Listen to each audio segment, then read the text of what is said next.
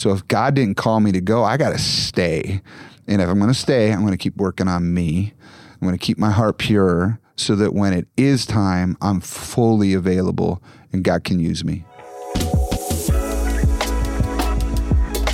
Well, welcome to the Shepherd Heart Leader podcast, where we explore topics that help strengthen your ability to care for those under your leadership. Today, we're going to talk about succession. Now, each of us have things that we're doing that eventually we're going to have to pass on to someone else.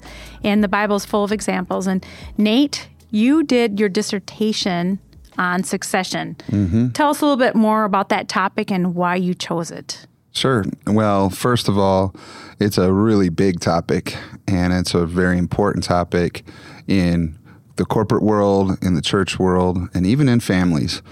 So it's something that's pretty broad, and I had to narrow it down to a very specific audience and a problem I was trying to address through my research. And in particular, I was looking at churches and the succession of the lead pastor role or senior pastor role. And what do we do to get people ready? So the title of it was Preparing the Receiver of the Baton in the Succession Narrative. And I look specifically at what does it take to succeed for the one that was coming in, the one that was receiving the baton. How do we prepare that person or those many people to succeed once they get there? And it's most often going to happen for years and years before that point. You don't get ready 5 minutes before you take the baton. There's a lot of preparation and training. And so I looked at that. I studied churches that were successful at it and those that weren't. I specifically studied 10 churches that were over 1,000 people and had gone through succession. 8 of them did well, and 2 of them really struggled. And not every story is the same, and everyone has a different story. But that's, in a sense, kind of in a nutshell, what I kind of set out to do when I did the dissertation. So why did you choose that topic? Was there something that was going on inside of you that... Yeah. Was it just something you're... Yeah, so it's interesting because I chose it long before I became a receiver of the baton at Emmanuel. I was working at North Central University, and part of my role was to interface with many pastors and leaders in churches all over, especially the upper Midwest. And North Central University is owned by 11 different districts or states of the Assemblies of God.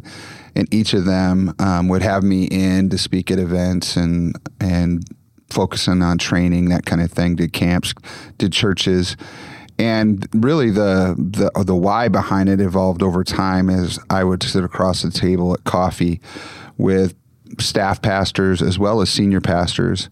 And I would hear kind of what the real story was behind the scenes, the things they wouldn't say in public. They would ask me questions. I would pick up on questions that they had in mind about their future. Staff pastors were concerned because they didn't know where they were going and they didn't have the safe place to talk about it with their boss. And so, meanwhile, they're thinking about their future. And I was a safe place at that time because I was at North Central. I wasn't a threat to anything else. I wasn't going to share any information. So I began to pick up kind of real data, if you will. And then I observed in a 10-year period of time that I worked at North Central that we were in crisis in the church world because there was no formal way to prepare people. And it was kind of like, well, when a guy's ready to be done with their job, then the search committee would look for somebody, and it was all random. And there's not a lot of security in the whole process. There's insecurity in the senior pastors who didn't know what they were going to do for their own future, and when is it time for them to step down? When is it time to hand the baton off? And there's a whole boatload of concerns and questions wrapped up in that, and finances and their personal preparation for retirement, that kind of thing, to say nothing of just moving from one church to another church, and now there's a vacancy.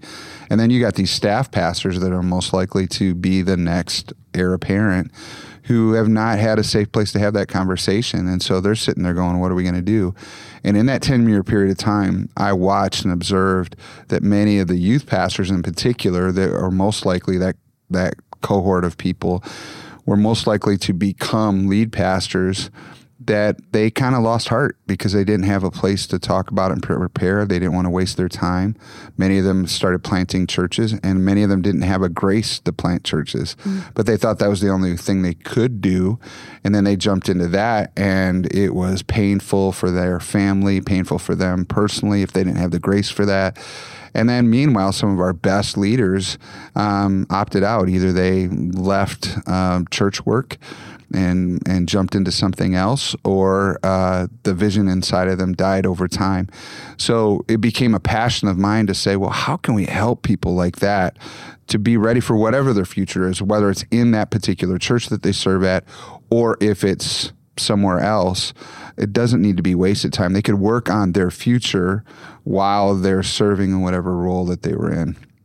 Well, you studied a lot. I'm holding your dissertation, and I looked at it's 174 pages, I think I saw.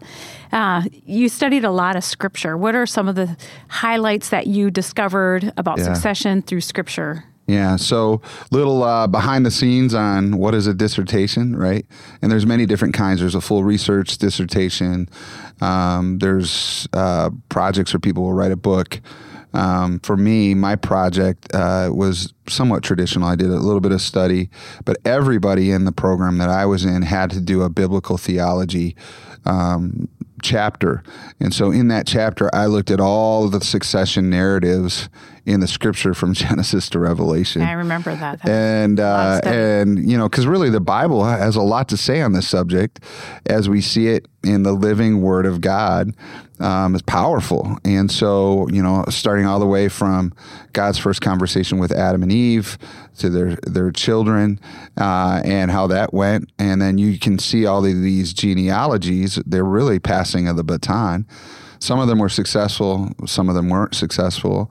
The ones that were highlighted for a reason. And so you get to Abraham, and Abraham is probably the most prolific person in the first part of Genesis. And you see God speaking to him and giving him promises. And yet Abraham himself was not going to be the one that personally saw the fulfillment of those promises. Those were meant to be what the Bible calls in a seed in his lineage and the people that would follow him.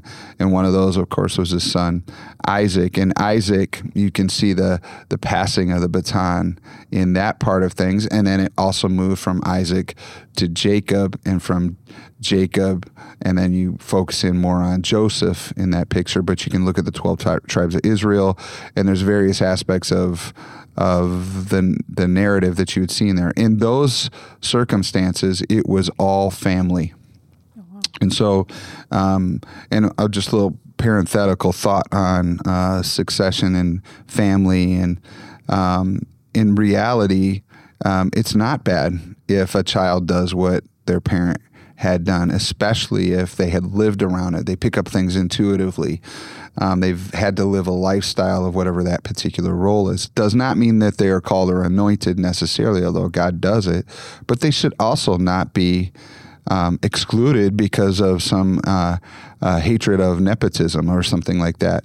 So in the biblical narrative, when you see a son pick up that responsibility, they were actually prepared throughout their entire life. And then you kind of jump into this narrative part of the process all the way into, let's say, Moses. Moses really heard from God again, much like Abraham did. He was the first generation, if you will. And as he hears from God, he leads all of Israel. And now you see a leader who hears from God, institutes the law, is the foundational figure for the entire nation. I mean, Moses is the figure of the Old Testament. He's the guy. And yet, who's he going to pass it off to? And in that, you see Joshua. And if you really look at Joshua's life, he had served as an assistant to Moses for decades before Moses dies. And the great narrative in the Scripture says that Moses, my servant, is dead. Be strong and courageous. Be very strong and courageous, as Joshua chapter 1 and 2 opens up. And you see that now this leader had been prepared to lead. He had a different gift set. He had a different wiring, but he was prepared to lead that next phase.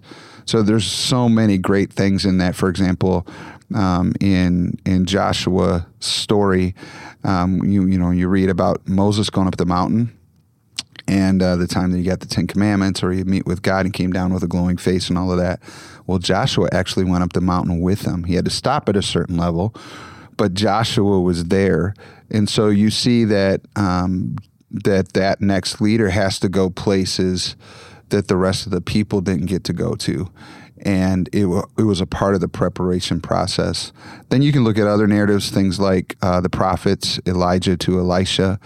And there's so many great things hidden in that. When God had put it in Elijah's heart to go after Elisha, in the narrative, he walks onto the farm, so to speak, of Elisha's family. And he says, he throws his cloak on him, which represented his calling, his authority, his office. And he throws it on him and he walks away. He says, consider what I've done to you. And then you see that Elisha had to do certain things, like he killed the ox, he burned the plow. He essentially left no road back to go back to the farm. He was chasing the call. And so that was powerful. Then you fast forward to the end of the Old Testament, and all of the prophecies about Messiah coming and the call of God and everything else were projecting forward. And there's these 400 years of silence, Malachi and Matthew. And then Jesus shows up. And in a sense, it's a succession narrative handoff of a baton from the Old Testament to Jesus. And Jesus takes it and he runs with it. And he is the fulfillment of everything we think about when we talk about our salvation, our life. Without Jesus, we'd be lost. But Jesus is the fulfillment of that. But it doesn't end there. And this is what's so cool for us as believers, is Jesus has this group of people he picks. And they're going to carry the ministry, the mission, when he's gone. They don't know it, but he takes them everywhere he goes. And you see hidden in the Gospels stories of little away from the crowd conversations between the disciples and Jesus. And they're things like they fought together. They fought against each other. Who's going to sit your right hand? Who's going to sit your left hand? And Jesus allows it. And one of the things I love about that is that in our own personal preparation for our futures, we don't have to be perfect. Jesus allowed imperfection on his inner team. He even picked people that were opposites. I think he set them up for conflict, because conflict became a tool for teaching them to get them ready for their future. And then you can follow the phrases of those disciples, what Jesus would say to them after the conflict. And they're powerful kind of teaching moments. Jesus dies and ascends to the Father. And before he does, he says, I'm going to hand the baton off. But the baton wasn't actually handed off to the disciples yet. It was handed off to the Holy Spirit. Wow. And he says, wait for the comforter, the counselor, the teacher, the advocate, the next mentor that's going to lead you. And of course, they wait in Acts and they receive that call from God, that baptism of the Spirit, but it's really a relationship with the Holy Spirit to guide them. And then they relied on a daily walk with the Holy Spirit to prepare them for what they needed to do next. And then you can see that it doesn't end with the apostles or the disciples. It continues to flow out, because as you move through Acts, they had to figure out how do we appoint other people to do what we do. And then you can move all the way into Paul's relationship with Timothy. And when he's talking to Timothy, he says, entrust what I've taught you to others that you trust. And so there's this kind of continual baton handoff that the church is supposed to have. So hidden within the scripture, there's so much valuable material related to the subject, and it's all in that dissertation. That's amazing. So one of the things you had said is how Jesus picked 12 people and he poured into them. When you're looking to hand the baton off to someone, or just preparing successors, how do you pick? And do you pick more than just one? Like, what does that look like? Yeah, that's really good. Well, first of all, I've used this phrase in a previous podcast, but this is really where it applies. I don't own anybody's call. People are called to the Lord, to the Holy Spirit.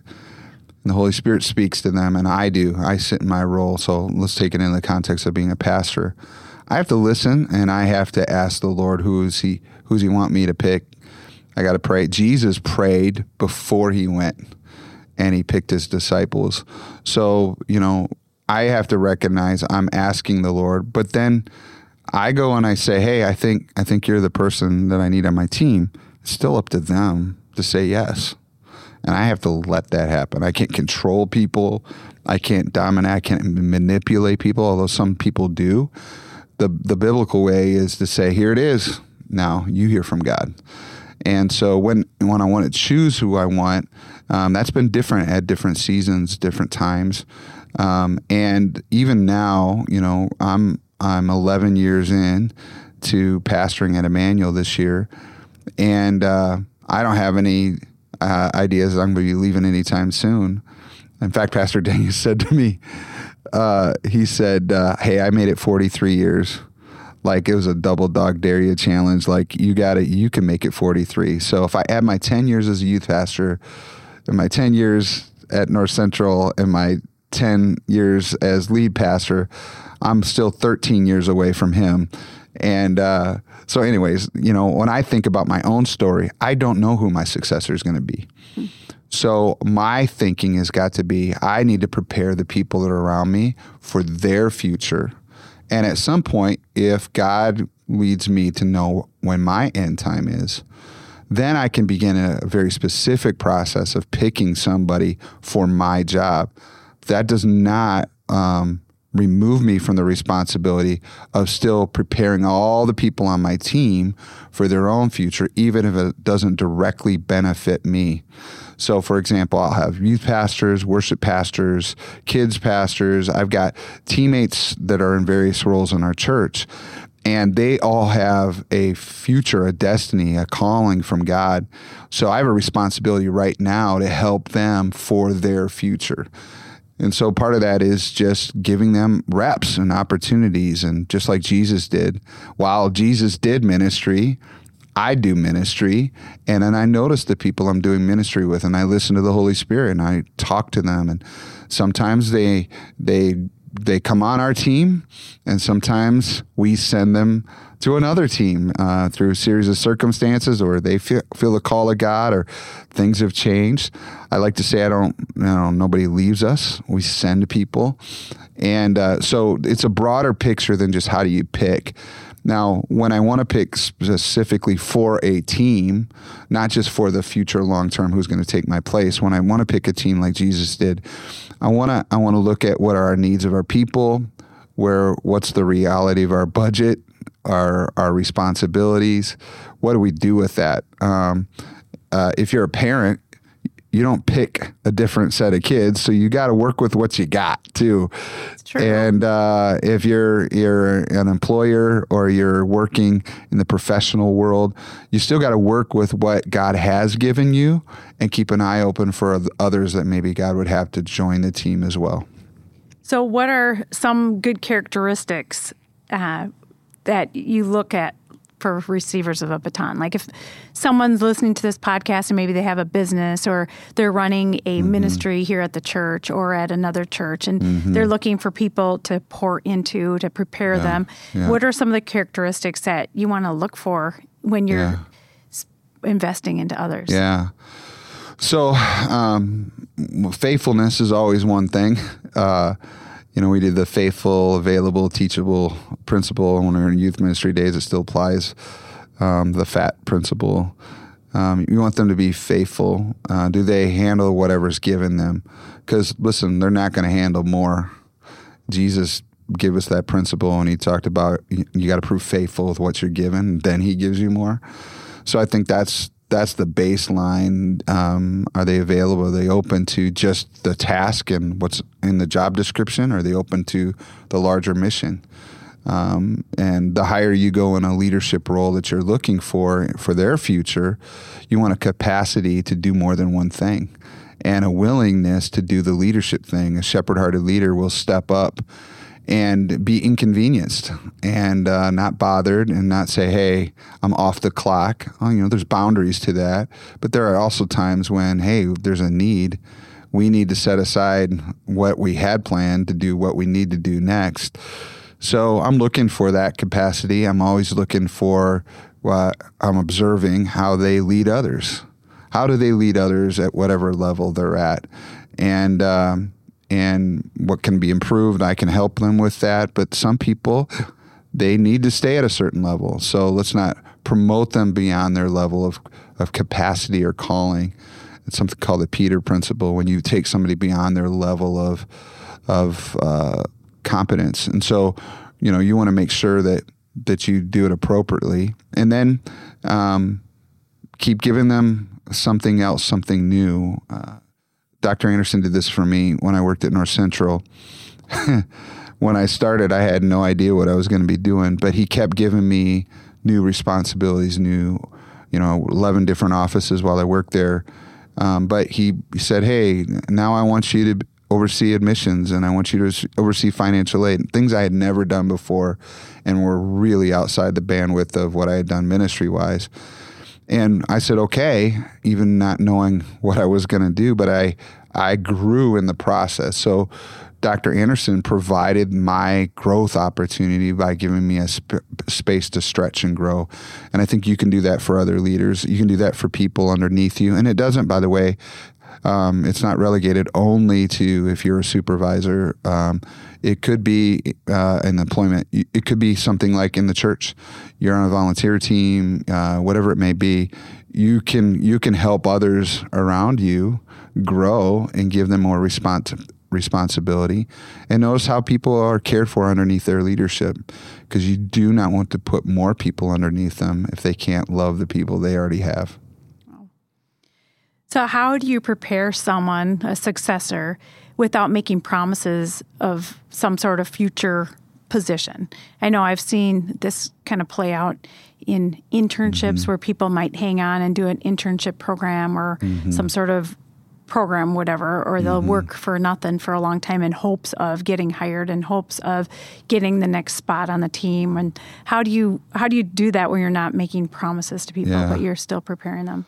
Yeah, well, some of it you can't avoid because you don't know what the expectations are in somebody else's head. The best way that you can address it is by being clear about your own expectations of them and what you think they can do, and not over-promising. Sometimes as a leader, we need people, and we need people to jump on board. And if somebody is jumping on board only as a step in the ladder to get them somewhere, that can hurt them. I think that the Lord resists the proud. And so I have to let pride be dealt with in that. Like, don't promote somebody too quickly. If you are in a position where you feel like you're stuck and you've been serving, but you have expectations like you want to go somewhere else, then there has to be a place to have that conversation and a timing to have that conversation and an attitude to have that conversation with. It's much like if you go to your boss and want a raise. Boy, it matters how you do that, how you have that conversation, when that conversation occurs. I think it happens. Have it after Michigan wins a game. Yeah, that's what people around here probably say, huh? If Michigan wins, go ask Nate for something. And I'm in a good mood. Not just the mood side of it, but understanding the larger picture. And not everyone is bought into the mission of the organization, whatever organization you're in. Sometimes people are only bought into their own personal goals and dreams to the exclusion of the larger vision. And that gap becomes an expectation difference. And so I think as a leader, my responsibility is when I notice the gap to have a conversation about it. Hey, what were you expecting? What are you thinking about? And being okay if somebody doesn't like it and they leave because they didn't get the job they wanted right away or whatever. Because there's not an infinite number of openings. We don't have an infinite payroll in our situation. So that's okay. I want to help somebody, but let's talk about what your expectations are. And I think it's just a matter of trusting the Lord too. So I would say this on both sides. So as a leader, if I'm wanting to prepare people, and I'm wanting to prepare many people for the future, then I got to trust the Lord that He knows what He's doing with the people underneath me. And people do leave. People do go to other opportunities outside of our organization, outside the church. And we got to bless them and not feel insecure. Or when we do feel insecure, take that to the Lord. And I think the same could be true when you serve underneath somebody and you feel like you're stuck. And you have to trust the Lord. And there is a point at which you have to guard your heart. And if you find yourself being in a place where you're beginning to be bitter toward your leader because they're not giving you that opportunity, you got to deal with your own heart. You do have to do the Matthew 18 conversation and say, this is what's going on. I feel overlooked. I feel like I'm not appreciated or whatever else. And let there be a conversation as a process, not just, oh, I'm done and out. So I think we have to just monitor our own heart and how we do that. So how do you feel like you were prepared to be the receiver of the baton in the succession narrative? Yeah, that's so crazy because if I'm going to be honest, I didn't know what I wanted to be when I grew up. I like to say that I was a Toys R Us kid, which is an old, for all you kiddos out there, it's an old commercial. I don't want to grow up. Because if I did, I wouldn't be a Toys R Us kid.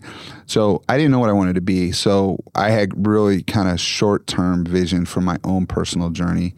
And I said, I'm going to be faithful with what I'm doing until God moves me. Other people have a different perspective. They got big dreams. God put it in their heart and they know what they want to do next. For me, I just was faithful at every stage. And either God promoted me within where I was at or He moved me. And so the preparation happened in all of that. So as I was faithful and I was given the task that I was responsible for, I did my best. And I found that it was like David out in the field taking care of the sheep. While I was out there taking care of the sheep, God was watching me and He was giving me the skill set to beat the wolves off and beat the bears off. And so those same things apply on a bigger scale down the road. So don't despise the small beginnings or the small extent of your responsibilities. So for me, that was prep. So as a youth pastor, I had to learn how to preach. Eventually, I needed to learn how to handle a budget, even though it was smaller than the budget I handle now. It was a preparatory process. I had to learn to work with volunteer leaders who didn't have to come to church and didn't have to. So how do you motivate them? And how do you put together a team of people that doesn't just start strong and end with a bust? But what if we had a team that was thriving in the leadership culture and the org chart and the training and the community aspect? So I had to learn all of those things throughout my 10 years as a youth pastor, innovating along the way, listening, making lots of mistakes. And reps, right? Like it's every week and showing up when nobody else wanted to show up. And when there's a storm, still going to church. And it's sunny, you still go to church. That's right. And I just had to keep doing it, even though I could have done other things. I could have been like other people. And then when I went to North Central, it was such a shift into education. So what does education have to do with being a pastor? Well, what I had to trust was God was building my future. And so in terms of preparation, I didn't understand it, to be honest with you. I didn't understand why. I was just faithful. So as I followed the leader that God put me underneath, He put me in different roles. And now I added to my repertoire preparation, and I didn't understand how that would play out till later. And it's really served me well in the role that I'm in now. But overseeing the complexity of a complex organization, interfacing with the government, students, church people, all that, I had to learn to pivot quite a bit and be quick with decision making, as well as understand the process. So like in education, process took a lot longer than it did when I was at the church. And that was good for me because I understood that questioning and process that they have in the education world actually strengthen the overall final decision that we made for a vision. And that helped me grow And then by the time that I had come back to Emmanuel to receive the baton from Pastor Dwight Denye's, I had gone through then 20 years of a journey. Didn't make sense to me, didn't make sense to anybody else, but God was watching me, and he put me back where he wanted me to be. And I can look at those things and see, man, that helped me. Along the way, what helped me was having mentors. Yep. I'd go ask, I'd process. I had down dark times, like, where's this going? I feel lost. I don't feel like I have a team. All of those things. I still had safe places to go have those conversations until I got into the role that God wanted me to be in, and I still have those mentors. Wow. So how can a leader, so you didn't necessarily position yourself other than just being faithful, doing the next thing that God told you to do, which ultimately that's what's going to get us the well done, good and faithful servant. When we get to heaven, we need to follow God and do what he says. But how can a leader position themselves to be prepared? Would you suggest same type of thing, or and then what advice do you have so they don't get themselves into a spot of being disappointed or staying too long, or kind of some of those hope so promises? Yeah. So, well, first of all, going back into my dissertation, one of the things that I wrote about, and we did a kind of a 2-day seminar with 8 of our staff that were staff members, where I led them through a process that we now call the Future Ready process, that we were taking cohorts of teammates through on staff at Emmanuel. And in that, they do a deep dive on their calling, who they are, their gifts, their talents, their dreams. And they also kind of have an honest assessment of what they're good at and what they're not. And in relationship to their dream, what can they work on for the future? And kind of separating their current job from their long-term career, saying, well, what can we work on within the job, but what can we do alongside that to also help you so you're not wasting time? So you're doing what you're supposed to do as a youth pastor, kids pastor, or whatever it may be, or you're in media, whatever the role is that you have. How can you do that better, and how will that help you? Do you need management skills in that future role that you dream of? Is there some form of budget management? Is there people leadership? All of those things. Can you work on your emotional EQ?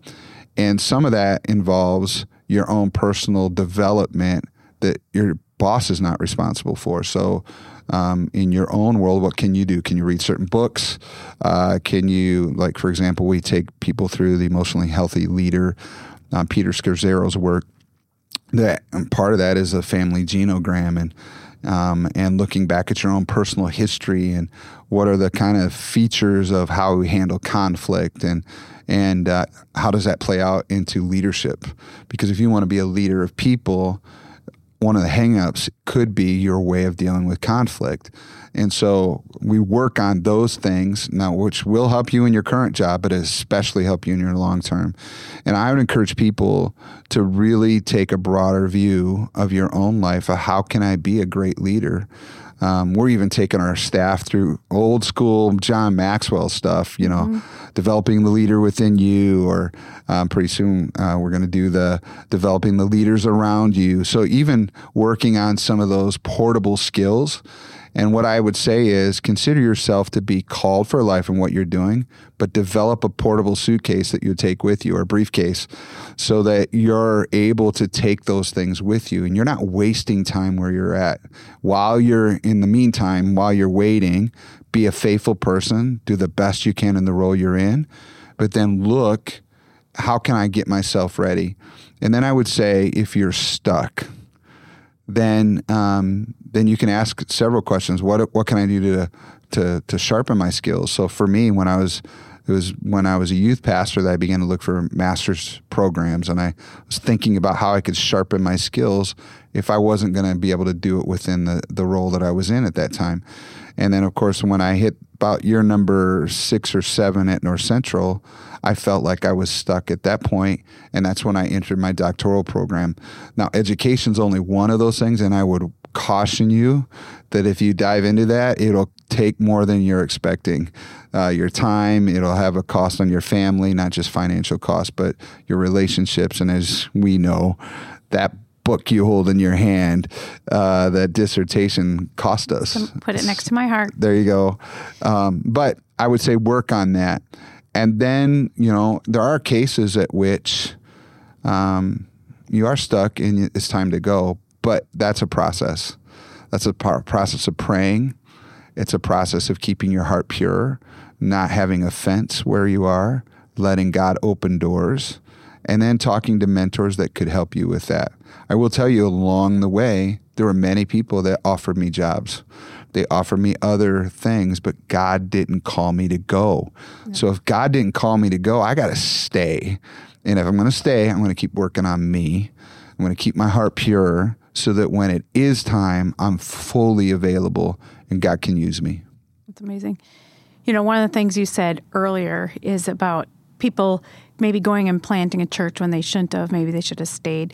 Like, how does a person know if they're meant to be the receiver of the baton and take on another organizational leadership? Mm-hmm. I mean, we've got a lot of churches that are having aging pastors. There's going to be a lot of turnover. Yeah. And for some people, it's going to be like, whoa, that's going to be hard to lead a church that's already been led by someone versus planting. How does someone decide or know if they're supposed to be the receiver of the baton or if they're supposed to go start an organization? Yeah. Well, that could be a whole few episodes. How does someone know? I think one, and what I was describing of think about yourself in the long term outside just what you're doing and prepare for those things. I didn't know what I was going to do, so I worked on the kind of skills that were portable enough that I could go into something else.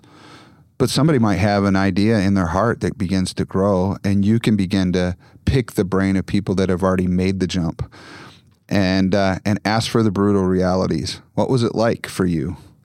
What was it like for your family? Listen to those things so you're counting the cost before you actually jump.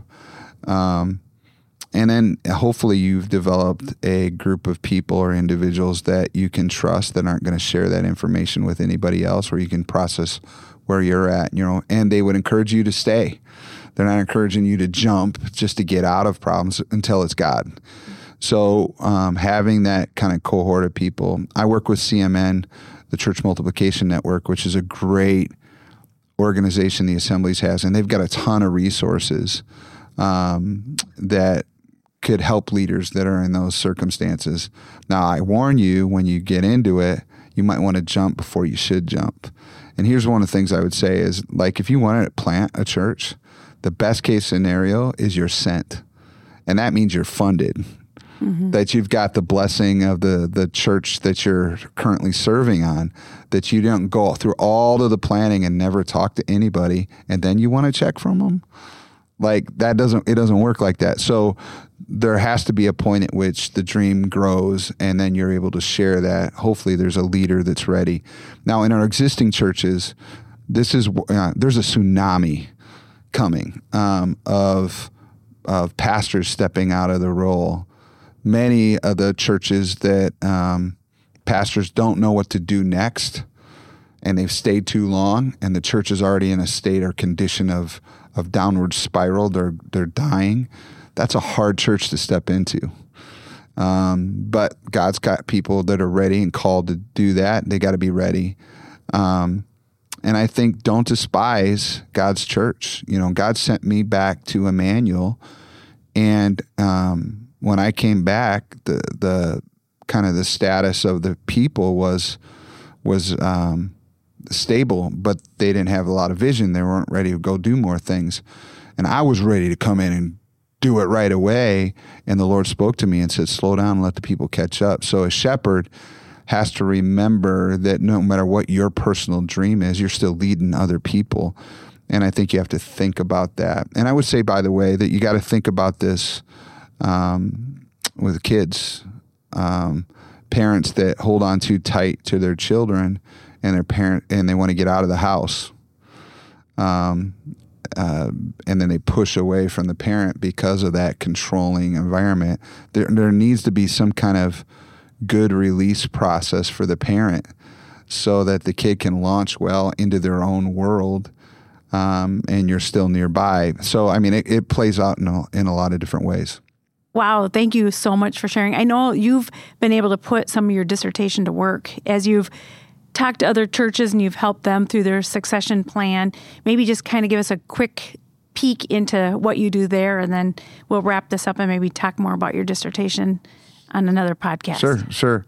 So on the side, because of the dissertation, I want to help a church a year through succession. So I've helped several churches over the last few years through their own succession processes, and it's a lot of fun for me to work with a leadership team, a board, a pastor who's handing the baton off, and one that's coming in, and that's been fun. And that's also emerged into a new thing we call Future Ready Lead, which is kind of its own ministry, if you will, that is available to help other churches, but I can't go everywhere.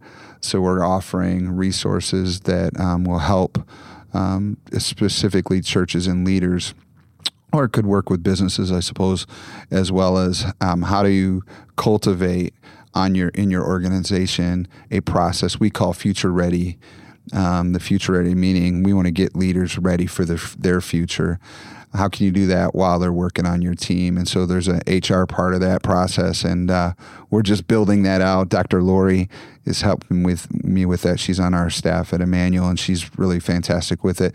So we're getting that ready to go out to other organizations, and we'll see where it goes from there. Oh, so amazing. Well, thank you so much for sharing your heart with us about preparing those to receive the baton and the succession narrative. I don't know if I said that exactly correct, but what great insights that we can gather from you. Well, thank you so much for listening to the Shepherd Hearted Leader podcast. As always, we would love to hear from you. Feel free to leave a comment. And if you like today's episode, feel free to subscribe and follow and share with others.